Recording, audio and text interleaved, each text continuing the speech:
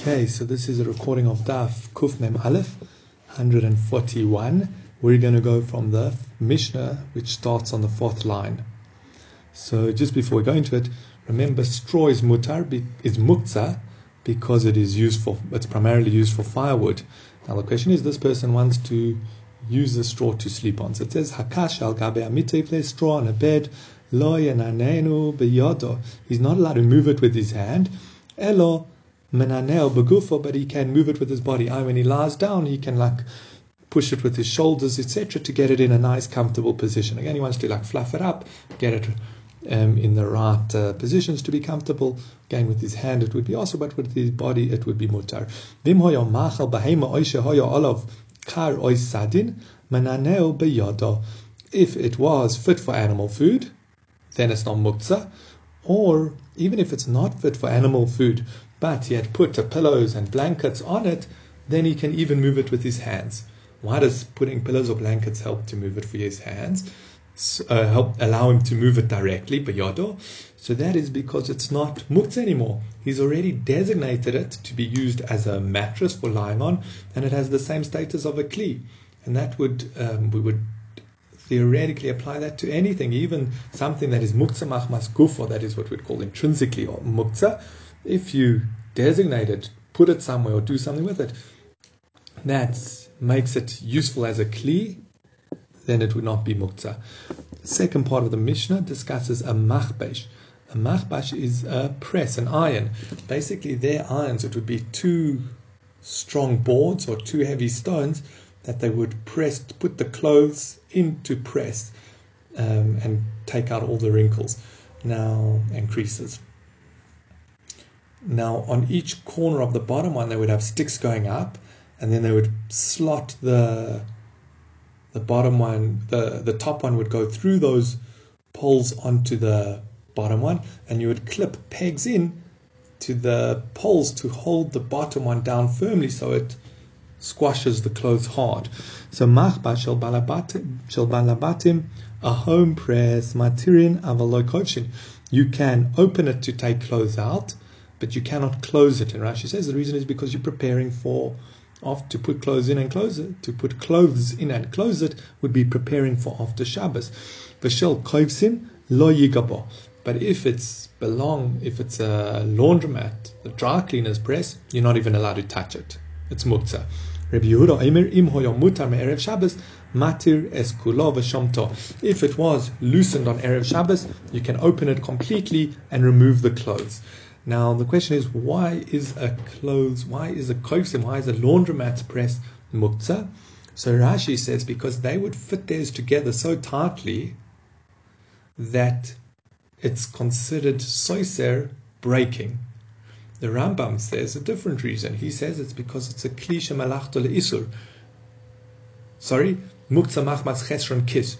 Remember, we've discussed many different types of muktzah. One type of muktzah is something that you're very particular to only use it for its purpose, because you don't want it to get at all ruined for when you want to use it for another purpose. So, for example, as we've said before, a shchita knife, you're never going to let anyone use it for cutting meat in case it gets a nick and it's not useful as a shchita knife. So too, the koyves is never going to let you use his press for anything else. Either it will get dirty, or it will get dented and it won't press properly, and if it's dirty it will ruin the clothes. So he's very particular that it's not used for any other purpose. Therefore it's muktzah machmas chesron kis. Okay. Omar Rab Nachman, Hai pulga milmala lamata shori, milmata lamala osur. This radish, if it's put in the ground from top to bottom, i.e. the thick part at the top, it's fine to take it out. And if it's put in with the thick part at the bottom and the thin part at the top, you're not allowed to take it out. What's going on here? So they used to keep their radishes in the ground, to keep them fresh or store them. Again, obviously we're not speaking about one that's still growing, because that's definitely a melacha, but just for storage. Now, if it's the thick parts at the bottom, when you pull it out, you're not going to move any earth, so it's fine. But if it's in upside down, when you pull out the thin part, it's going to move all the earth that's balancing on it, and that would be osur, that would be forbidden to move the muktzah earth. So Omar Rav Barava, Omri Bei Rav Barava said, we said in the yeshiva, Tanina Deloi Rav Nachman. Our mission is not in line with Rav Nachman. Hakas shal gavei amita lo yenainen biyodo. This straw that is on the bed, you're not allowed to move it with your hand. Aval menaneo begufo, you can move it indirectly with your body. V'im hoyo machal bahema, and if it's animal, this is not so relevant to us, but we finish the quote. V'im hoyo machal bahema, oisha hoyo olav karoi sadin. If it's animal food, or there was a pillow or blanket on it, menaneo biyodo, you can move it by hand. Rav Nachman came along and said, you can't move the sand indirectly, what's called tiltul min hatzad, even though you're just picking up the radish and the sand's going to fall off it, that's still osur. Whereas our Mishnah says you can move the straw in a tiltul min hatzad in an indirect way, i.e. through your shoulder, etc. So shmamina, tiltul min hatzad, lo shmei tiltul, shmamina. We see very clearly from our Mishnah that tiltul min hatzad is not considered tiltul, i.e. indirectly moving something is permitted. Now, this is a little bit of a discussion. When are you allowed to move muktzah and how are you allowed to move muktzah? Now, Tosfos primarily discussed this on Daf Mem Gimel, but and he brings a whole lot of cases where sometimes, like here, we say tiltul min hatzad is clearly permitted, like our Mishnah.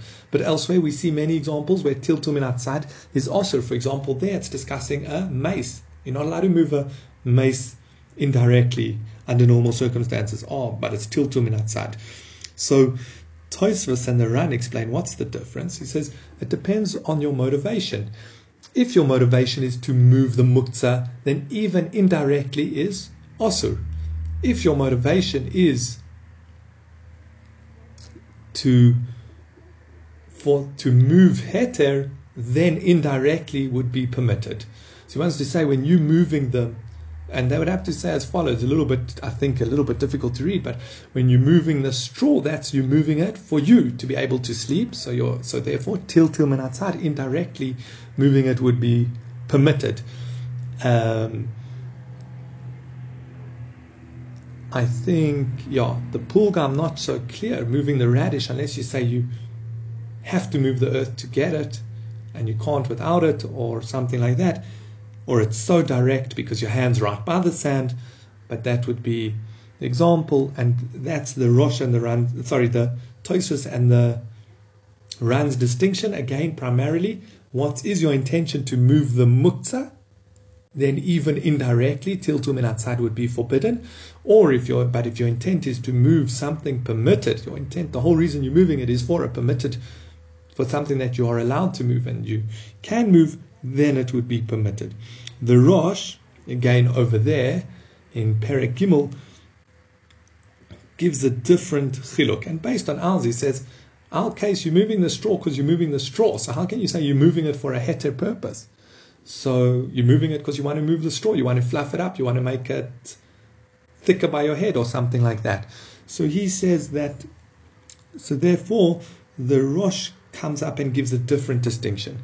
He says, if you're moving it with your hand, then even indirectly is forbidden because it's very close to being directly with your hand.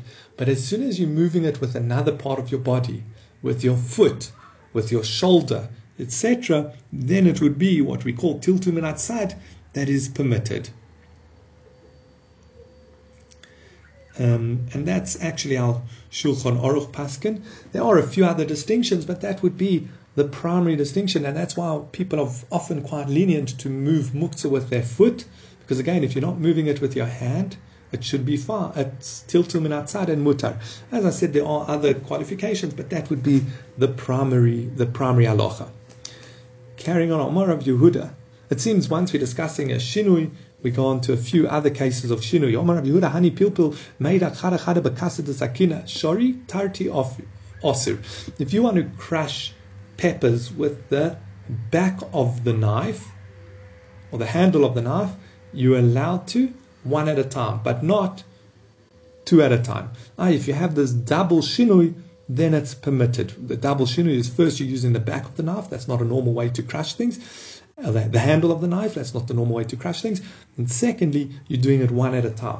Rava says, Kivin de Meshani, since you're doing such a major shinu using a handle of a knife, afilu tuvanami, you can crush as many as you want.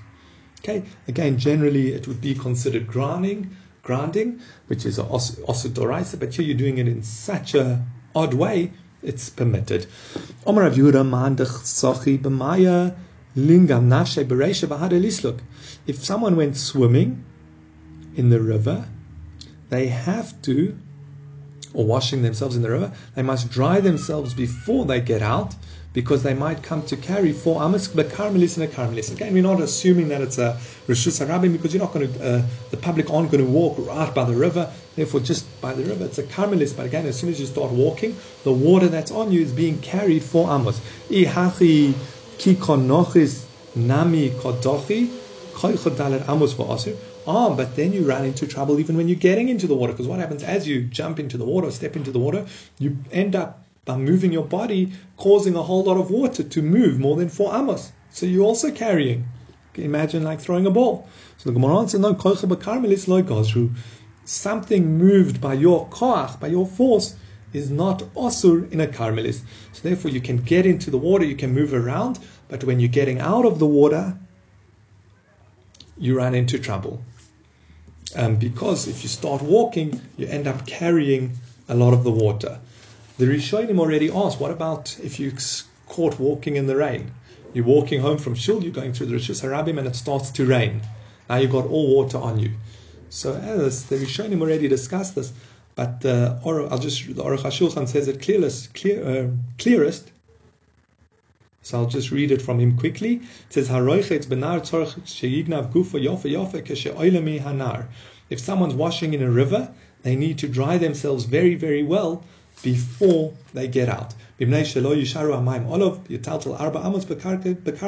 that you don't end up carrying, so that you're not carrying the water 4 amos in the karmelis. Because when he gets up from washing, there's a lot of water on his body. It says, what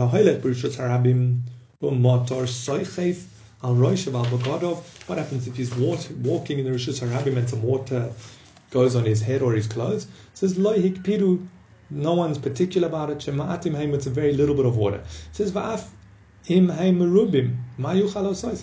if it is a lot of water, what else? What is he able to do? You get stuck in a storm. Your clothes are drenched. You're full of water. You can't tell the difference if you would have jumped in the pool with your clothes on or you went walking in the Rishus Harabim. It was such a storm. He says it's impossible. It's out of it's oynes. This is a psik ratio which he doesn't want. I'll discuss that a little bit more further down the Amud. Which is not the same when you go washing in the river. When your intent was to wash, then all the water is on you, you're happy about, etc. And therefore by a river you have to be careful, but not when you get stuck in the rain. And then he mentions a few other issues with bathing or washing or swimming in the river. And therefore, in Halachot Tes, he mentions very famous, well-known things.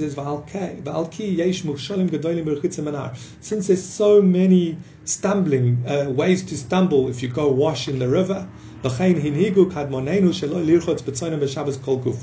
have early minhag that you never wash in your whole body in cold water on Shabbos. And so to the Maril rites, etc. Okay, so that's the source, or at least one of the sources for the minhag not to swim, not to wash even a whole body in cold water. We have seen early in the Masechta with hot water, that's a gzeira. We discussed it earlier, but even cold water is an old minhag that, again, because of the many michshalim that are, and the Aruch HaShulchan goes through them, the many ways that you could stumble, chas v'shalom, and come to do isurim. Okay, next point but again, by rainwater you can go lenient from 2 aspects. One is, there's nothing else you can do. You need to get home, you've got water on you, what can you do? And secondly, it's teloneichla, you don't want it. Okay, Omar Abai v'Teimer Rav Yehuda. Abai says if you're walking and you get, in the name of Rav Yehuda, if you're walking and you get mud on your shoe, you're allowed to wipe the mud off on a wall, on the ground, but not on a wall. Omar Rava says, my time of B'koisel law. Why would you say you can't wipe your shoes on a wall? Mishum de mersi kaboin. It's like you're building, like plastering. He says, "Ho binyan chaklahi." That's a very poor way of building. It's like making a shack. It's not a proper way of building because you're going to use proper plaster, not mud. And therefore, again, there are a few factors here. It's the unusual way of doing it, and it's not kavona. You don't have intent to build. Your intent is to, it's einam miskaven because your intent is to get the mud off your shoe. But so that can't be the problem. You're allowed to wipe the mud on a wall, but you're not allowed to wipe it on the ground. Why not? Because you might use it to fill in holes. And as we've explained, filling in holes is either choresh or boine. Itmar Brei Ravina Omama Brei Ravina said echod zeh ve'echod zeh osur. Both cases are osur, to wipe your shoe on the wall or on the ground to get mud off. Rav Papa Omar echod zeh ve'echod zeh mutar. Rav Papa says both are permitted. Again, my Brei Ravina would say on the wall is a problem because of boine, like Abaye, and on the floor would be a problem of mashve gumas. And Rav Papa says you don't have to worry about them because it's not the usual way to do it, and it's einam miskaven.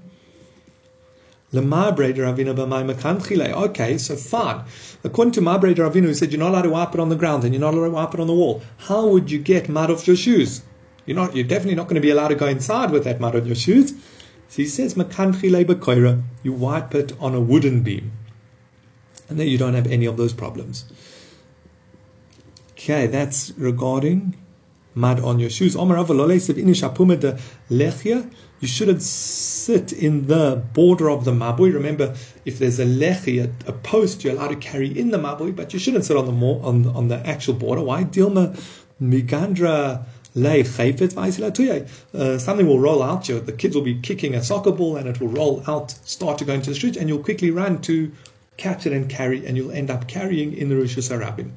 V'omar Rava, further Rava says, Lo litzaded inish kuva dilma aisilash vegumus. A person shouldn't try to position the barrel because he'll come to smooth out ditches in the ground. Again, that's a problem of boine. What they used to do is to make sure that the barrels didn't topple. They'd like twist them and rock them back and forth and push them into the ground to get them secure, which is you're very likely to come and smooth out the ground doing that. So you're not allowed to do that on Shabbos. You're not allowed to put tufts of wool into the mouth of a barrel because you might come to schita. When you push these wet tufts of wool into the hole in a barrel, it is the schita, the wine's going to fall at that, or the liquid that's already in those tufts of wool is going to come out, which is the Isur of schita. Now I wanted to mention psik reisha de lo neichale, and this is where I'll bring it in. We've seen that on Shabbos, according to Rabbi Shimon, if you're doing an act that is permitted and an unintentional act will occur, Rabbi Shimon says it's permitted. So one of the examples are you're dragging a bench, you want to move a bench to sit in the shade, so you're allowed to move a bench. However, you're dragging it across your flower bed and it will make a beautiful furrow. So, since it's einam miskaven, you're allowed to take the chance and move the bench because, again, your intent is just to move it to the shade. If it's a psik reish, it's definitely going to happen. It's soft earth and a very heavy bench, it's definitely going to make a furrow. Rabbi Shimon says, Rabbi Shimon would agree that in a psik reisha where the isur is definitely going to happen, you're not allowed to do it. So that's again the general rule. If you're doing an action and a melacha might result, then you're allowed to do it. But if it's a psik reisha, you're still not allowed to do it. It says if you had kavona, even according to Rabbi Shimon. Now, the Tosfos elsewhere, and all the Rishonim discuss this, what happens if you don't want that to happen?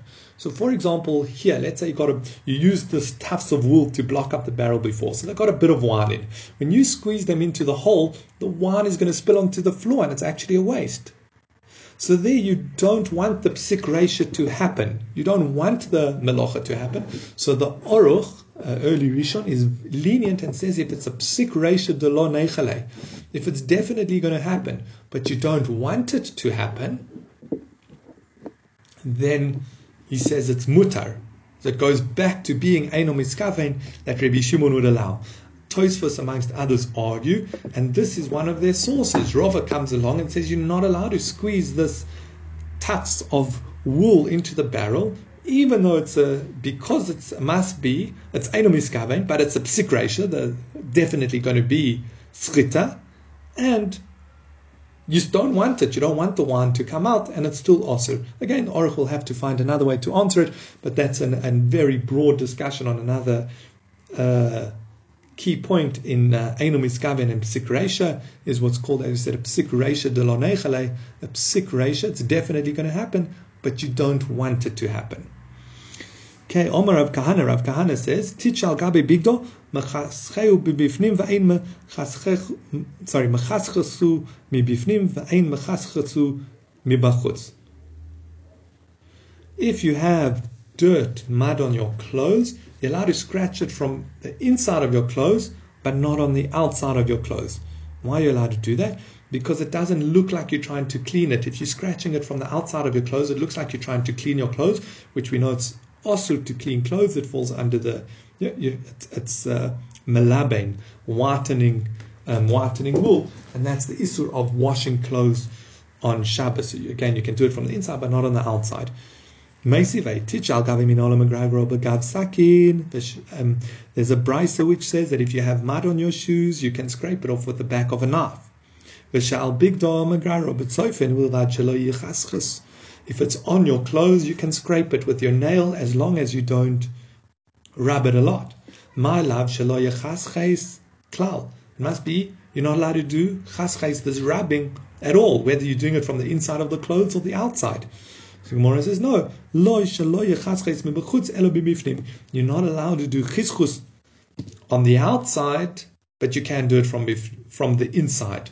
So again, you can put your hand in your shirt and scratch so that as much of the mud or food come off, but you would not be allowed to scratch with your nail on the outside. It looks like it's a isur d'rabbanan because it looks like cleaning. Now, this is very important to note. You're sitting at the Shabbos table and some food falls on your shirt or your pants. Okay, so the clumps you can get off, but you're not allowed to scratch it to try to do a better clean. Rather, you have to change your shirt or your pants. And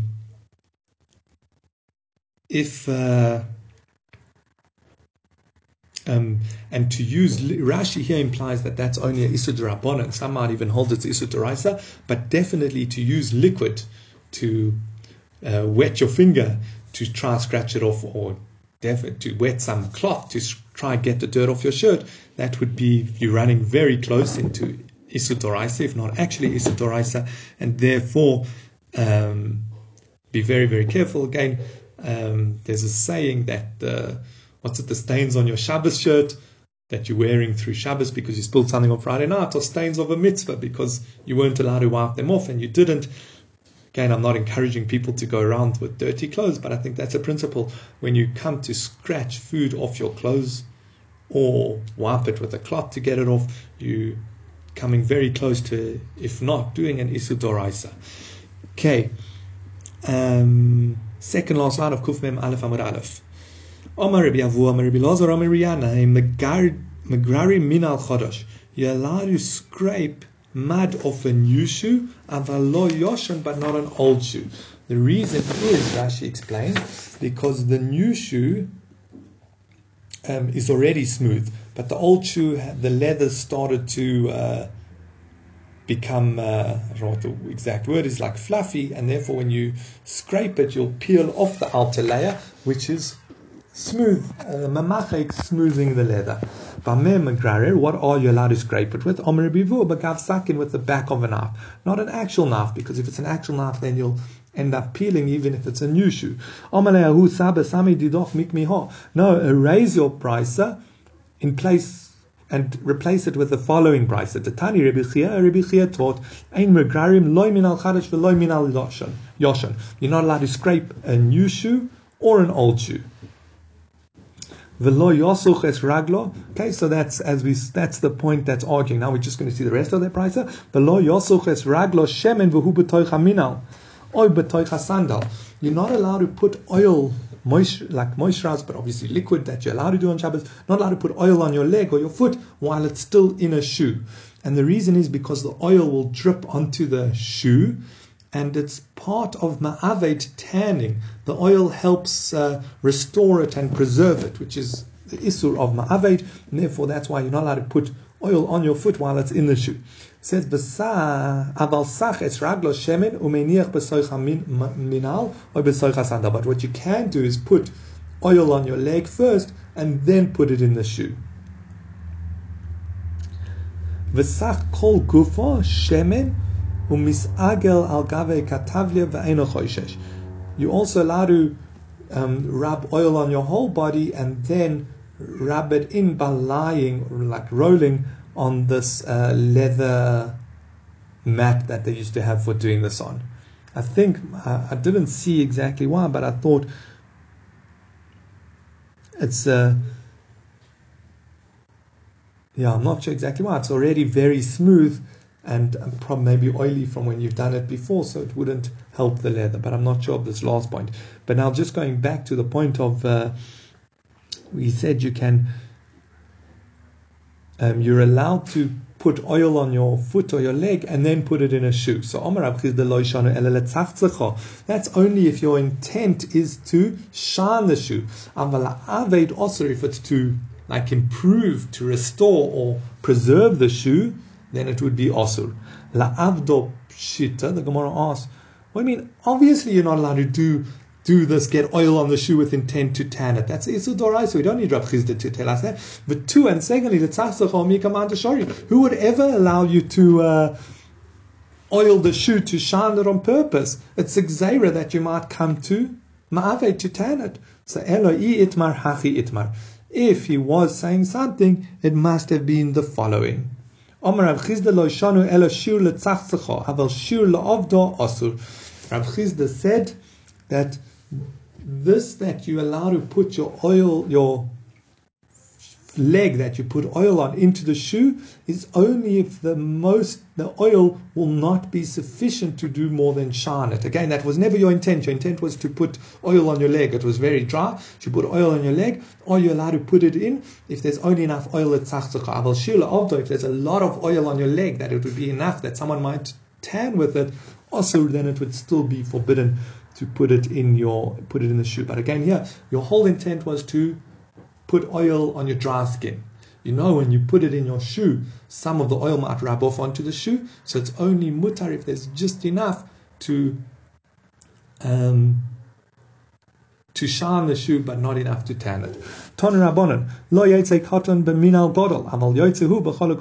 A small person is not allowed to go out with a big shoe, but he can go out with a shirt that's too big for him. The reason for this is shoes, if they're too big, it might fall off, it could get uncomfortable, so he'll take it off and start carrying it. However, a big shirt, it's not going to fall off, and he's very unlikely to take off his shirt and walk around naked in public just because it's a bit big. So therefore it's not a problem to walk around with a too big a shirt. A woman shouldn't go out with a torn shoe. And she can't do chalitza with it. The chalitza, very good. Women are much more particular about their clothes and their shoes, and therefore if the shoe's ripped, she might get embarrassed and decide to carry it. Again, you come to carry in Rishus Harabim. Chalitza, we know that's with Yibum, don't want to go into the details, but if it's this torn shoe, it's b'di'evid, it's okay for chalitza. This says, V'ain yotzim b'minal chodesh. A person is not allowed to go out with a new shoe. But this is specifically a woman's new shoe. Rashi explains because women are more particular about their shoes and that they fit nicely. And therefore, if she puts on this brand new shoe on Shabbos and starts walking around, she might decide it's not a good fit, and she'll take it off because she wants to return it to the shop. Tani bar kapora lo yishno ele shelo yotza bo sha'a achas mibo ejom aval yotza bo sha'a achas me'erev Shabbos yotza bo me'erev Shabbos mutar. And bar kapora explains this is obviously where she didn't wear it at all on erev Shabbos, but if she wore it on erev Shabbos even for a little bit, seems sha'a achas, then it would be mutar to wear it on Shabbos, even though for all intents and purposes it's a brand new shoe. Tani chada shomtim mina me'al gabe amus v'tanya irich ein shomtim. One brisa taught you're allowed to remove the shoe from this imus, and the other brisa said you're not allowed to remove the shoe from the imus. The imus is the shoe shaper. You mold the leather around that. I don't know what the technical term is, but you have a shoe shaper that you put the leather around, and it stretches the leather and gets it in the right shape. So are you allowed to remove your shoe from that, the shoe from that on Shabbos? So one brisa says you can, and the other brisa says you're not allowed to. Loi kasha, they're not contradicting each other. Ho Rabbi Eliezer, ho Rabbanan. The one is Rabbi Eliezer and the one is Rabbanan. As we're going to see, we're going to bring a proof to this, but to their machlokes. But basically, according to Rabbi Eliezer, it's not considered a shoe until you've taken it off the shoe shaper, and therefore it is muktzah. It's not a shoe. And according to Rabbanan, as soon as it's made and it's ready to come off, well then even though it's still on, it is already a shoe and on muktzah. Where do we see this? In the following Mishnah. If you have this shoe that is still on the shoe shaper, Rabbi Eliezer says it is tahor, it cannot become tomei, and the Chachomim say it can become tomei. The reason is only a finished product can become tomei. If it's not a finished product yet, then it can't become tomei. So Rebbe Eliezer holds as long as it's still in that shoe shaper, it is not finished and it cannot become tomei, whereas the Chachamim hold as soon as it's ready to come off, it's finished, and it is. Now the Gemara says, this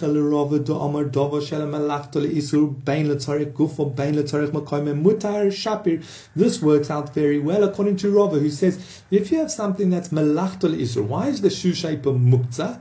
Because it is used for a also purpose of making shoes. So therefore it's a kli shemelachot isur. Now Rava holds if you need it for something else, then you can move it, or if you just need the place, and here you need where the shoe shaper is to put your foot, you're allowed to move it. Again, the classical example would be a hammer is a kli shemelachot isur. It's used for building, but if you need the hammer to use for something else like opening nuts, you can take the hammer. Or if you need the hammers on the dining room table and you want to eat there, you can move the hammer letzorech makomo, and that's what Rob is saying here. So to the shoe shaper, you need its place, so you can move it out. It's not a problem. But how's a buyer who says you're not even allowed to, even a kli shemelachot isur, you're not allowed to move just because you need the place? What heter is there to remove the shoe shaper? Again, even though the shoe might be considered finished and a kli, the shoe shaper is muktzah, so how can you take it out? So the Gemara answers, Hacha b'ma'askinan, b'ripui, it's on loosely. The Tanya Rabbi Yehuda Aimer, imo your ripui mutar. As Rabbi Yehuda says, if the shoe's on loosely, it's mutar, because then you can kind of just wiggle the shoe and get it off the shoe shaper without moving the shoe shaper too much. Guess maybe do it tiltul min atzad. Now, timer de ripui holo ripalo. So it sounds from this brisa that we brought that only if it's loose are you allowed to move it. But if it's on tightly, you're not allowed to move it. Now, this fits very well according to Abaya, who says a kli that is specifically for an osur purpose, you can move it for itself, but not for the place where it is. It makes sense why only a loose, if the shoe's on loosely, you can move it because you take off the shoe and the shoe shaper gets left there. But according to Rava, it says you can move something that is muktzah, a kli shemelachot isur, you can move it if you need it for a mutar purpose, or you need its place. It should be my iri rifu. Why does the brisa mention if it's loose? Even if the shoe's on firmly, you can move it. So again, why does Rabbi Yehuda mention loose? So he says, Ahid de Rabbi Yehuda mishum de Rabbi Eliezer. Rava says that Rabbi Yehuda is going according to Rabbi Eliezer. The Tanya, as we learned in the Brisa, Rabbi Yehuda Aimer mishum Rabbi Eliezer. Rabbi Yehuda says the name of Rabbi Eliezer. Im hoyo ripui mutar. If it was loose, it's mutar. Again, Rabbi Eliezer was the one who says as long as the shoe is still on the shoe shaper firmly, it's not a kli yet. And comes along Rabbi Yehuda and says, but Rabbi Eliezer will agree that if it's on the shoe shaper loosely, it is already a kli, and therefore you can move it. So it comes out just, again, Firstly, the important principle is the machlokes Abaye and Rava of a klisha melachot le'isur. Both agree if you need the osur item for a mutar purpose, the hammer to open nuts, I don't know, this shoe shaper to some other mutar purpose, I don't know what you'd use it for, that's fine. The machlokes is, are you allowed to move it because you need the place? According to Rava, you can, and that's why you can take it out of the shoe because you want the shoe, you want to put something else there, your foot. But according to Abaye, you're not allowed to. And that would depend how they explain this machlokes. According to Abaye,